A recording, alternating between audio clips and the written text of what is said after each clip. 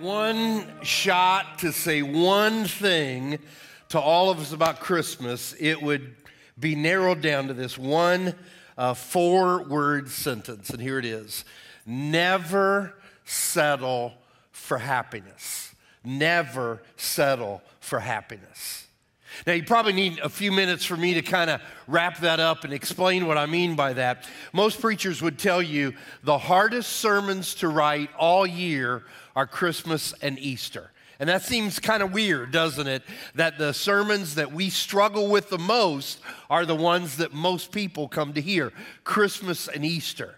And the reason for that is because how many other ways are there to say those messages other than he's here, okay, Christmas, and he's alive at Easter? So he's here, he's alive. That's about it, okay? So hallelujah, praise God, let's get out of here. I mean, those are the messages. So how many other ways can you really say that? And so the struggle that a lot of people have who do what I do for a living is, what can I say that is fresh? What can we find in the Word of God concerning Christmas that most of us would say, dude, I never have thought of it that way? What can be there? And the reality is, as I thought through that this week and kind of wrestled with that, anticipating the gathering that you and I are doing right now, what is it, God, that would be new? And it came down to this: never settle for happiness. And that message has always been in the story. I mean, it's right there. I'm going to show it to you in a little bit, but we've never caught it, maybe because we have never used open, fresh eyes to look for it. But there it is. Never settle for happiness. And just so you know, it came from an angel. Now, you all know, because you're smart people who attend Eastside Christian Church, you know that angels are flooded in the Christmas story. You know that. They're in all our decorations. We talk about them. We sing about them. Angels are all over the story. I found it interesting. This week I did some looking at that. And if you took the whole Christmas story from the announcement to Mary that she will conceive a child to the end of the story where Jesus is about 2 years old, if you took that whole story, all of that together that is told to us in the Bible by Matthew and Luke, and you put it all together on a paper, you would notice that the angel showed up, listen to this, 7 times. 7 different times there was a declaration from an angel. The very first time the angel comes up, he's given a name, Gabriel. The other 6 are never given a name. And so some people think that maybe they were different angels.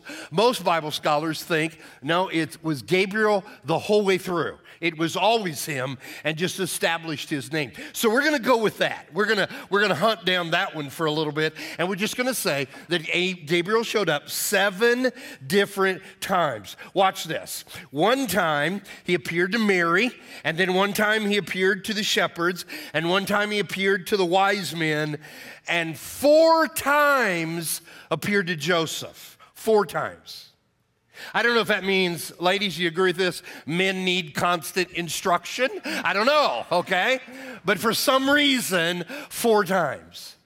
And so in every one of the times, all 7 of them, the angel was sent by God because Gabriel is going to give direction.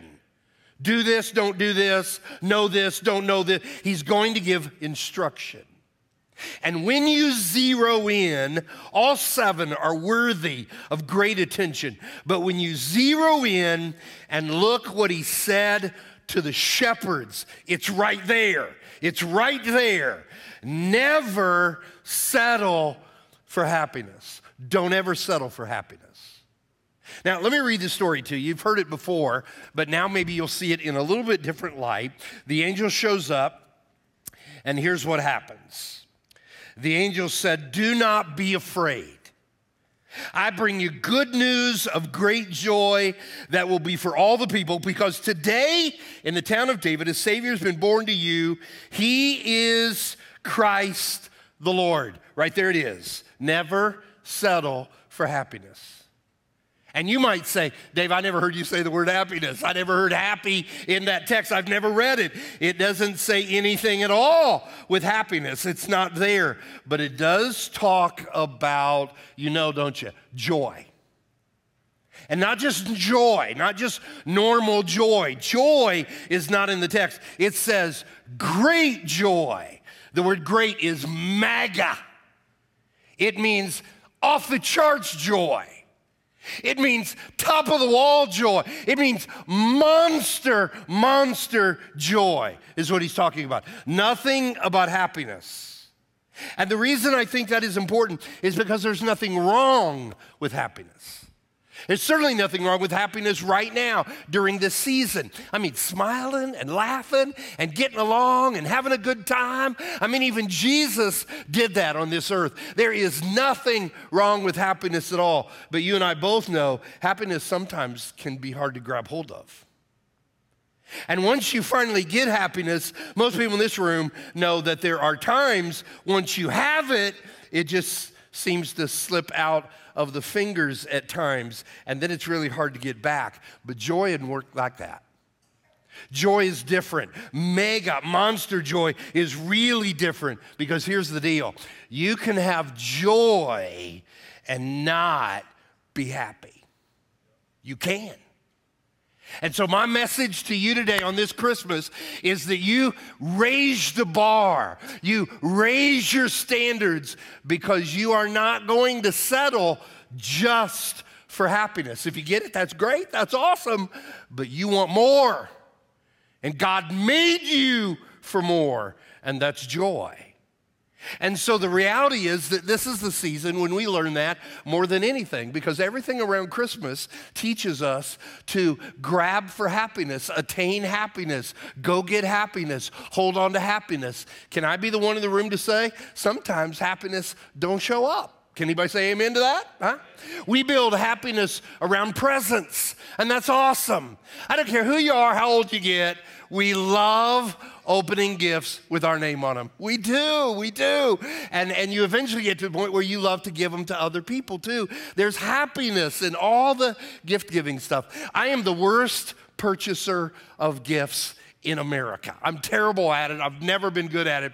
One year I asked my wife, I said, baby, I don't know what to get you. I never get you the right thing. And so we went to the mall and there was one of those, nice swanky joints for you gals. And I said, go in there, check out some outfits, find you one like, and just grab it and give it to the sales lady and she'll put it somewhere and I'll come back later and I may or may not buy it for you for Christmas. So she goes in there and I go do my thing and a couple hours later I come back in the store. I say, hey, was a lady in here to check it out? She goes, oh yeah. I said, did she leave something? Yeah, she left something. So we walk over there and dude, there are 12, 15 outfits on this rack. And I'm thinking, that's not what I meant. I meant one, okay? And she's got 12, 15, and I thought, what am I gonna do? So I sold one of my kids, and I went ahead and bought all of them, okay? And I brought them all to Christmas, and she said, I meant for you to pick one from the rack. Well, she was happy then, okay? Because sometimes gifts make you happy, okay? I love the story of the couple walking through the mall, and the lady says to her husband, well, we still got to get my mom something. I don't know what to get my mom. I don't know what to get my mom. And he said, well, what's she like? She goes, well, she likes electric things. He said, how about a chair? That's horrible, isn't it, huh? So happiness sometimes is attached to the gifts that we celebrate around this season. And there's nothing wrong with that. There's nothing wrong with that idea. But watch this. Sometimes the whole gift-giving thing brings the opposite of happiness. Anybody here looked at your bank account this last month and realize that the expectations of others are bigger than your account, huh? Anybody in the room, the expectations you have for yourself regarding that are bigger than that? Our church was able to help a number of children in our community this year with gifts, and it was a unique set of kids who just weren't going to have Christmas. And so the party for those kids was, all exciting and everything.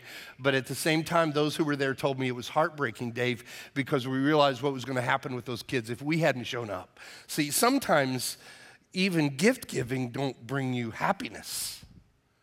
Never, ever settle for happiness at Christmas. Never.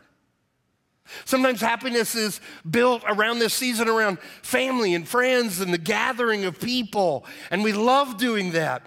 We will have our Christmas in our family Tuesday. And so in a few days, all my children and all my daughters-in-law and all my grandchildren, they're all going to convene together on Tuesday morning in our house, and it's going to be busy, and it's going to be loud, and it's going to be crowded and chaotic, and in 30 minutes, my grandkids will destroy the home we have maintained all year long. And Susan and I will be happier in that moment than the last time we were all together, right? Because sometimes happiness is built around the people in our lives. But what if Cousin Eddie is in your family? Because he's in all of our families, isn't he, huh? And nobody wants him there, but he shows up with all his drama every year. Have you identified yet who the drama person is in your family? Don't raise your hand, just keep looking at me, okay? What if this is the first year someone's not there? What if this is the 10th year, their seat is still empty? See, happiness is really hard to muster up sometimes for some people. And some people understand that we built this season into this something that be happy and that's great and that's awesome, but that's not reality sometimes. And sometimes even when you get it on December 26th, it's gone. And so is there a message when this angel showed up to these shepherds that would relate not only to those guys, but would relate to people like me and you years and years later? And I think, yeah, because I think the message is happiness is keeping the bar too low. It's bigger than happiness. Don't ever settle for that. If you can be happy, but that's not the goal. The goal is joy. Monster joy. Because you can have monster joy and not have any happiness at all at the same time. So you look at the angel and you start to see what he means by that. There are a few things. Monster joy is good news. Would you hear me? God is a God of good news. And if any of us in this room were told by an angel that God wants to meet you in about 30 minutes, what would happen? We would all be absolutely terrified because our view is that God is about bad news. What does the angels do when they're terrified about it? And the angels say, oh no, you're missing it. Gabriel says you're missing it. It is good news. God is about good news. In fact, I loved this little detail as a scholar of the Bible. And so if you're a Bible person, listen to this. It's fascinating. The word for good news there at this moment, which is somewhere around, let's just say zero, the year zero. And what we find out is that from that point on, the rest of the Bible, which is about the next 60 or 70 years, is the rest of the Bible. What we find out is that the people who knew Jesus, when they told other people about Jesus, when they wanted other people to know what God was doing in the world, guess what? They used that word. They were trying to suggest that God is a God of good news. And so can I say this to you? Can you hear this? Can you kind of get out of your spirit and out of your head and start dismissing it that God is not some grumpy old man with some bad news that he wants to lay in your life? God is one of good news. Watch the angel. It is for all the people. Good news for everybody. Now, I'm just going to be blunt with you and completely open with what that means. This was written in an incredibly racial tone. It was said to Jewish shepherds who for years and years and years believed that if God had anything good, it was only for Jews. Gentiles didn't get it. And Gabriel showed up and said, no, we're changing that now, baby. And so the good news of God is now for everybody. And so here's what that means. It doesn't matter who you are, where you come from, what you've done in your life. Doesn't matter what color your skin is. Doesn't matter what you did in education. Doesn't matter how much money you make. Doesn't matter who you know, who you don't know. Doesn't matter which side of the tracks you are. God has good news for everybody in the room. Somebody look at the next person right to you and say, even you, even you. Some of you look surprised when you say it. Even you, dude. Good news for everybody. That's not happiness, because you can lose happiness. Monster joy is God's got good news for everybody. So what's the good news? Well, the angel is clear. There's no possibility of mistaking what the good news is. And here it is. God has given you a Savior. Now, I want that to kind of get down in you, and I know we got a lot of stuff going on the rest of the day. I know what tomorrow is, okay? I know your mind can go a million places, but come on, right back down to me, right here. I want you to hear, and I want you to take the word Savior that we use way too frequently without thought.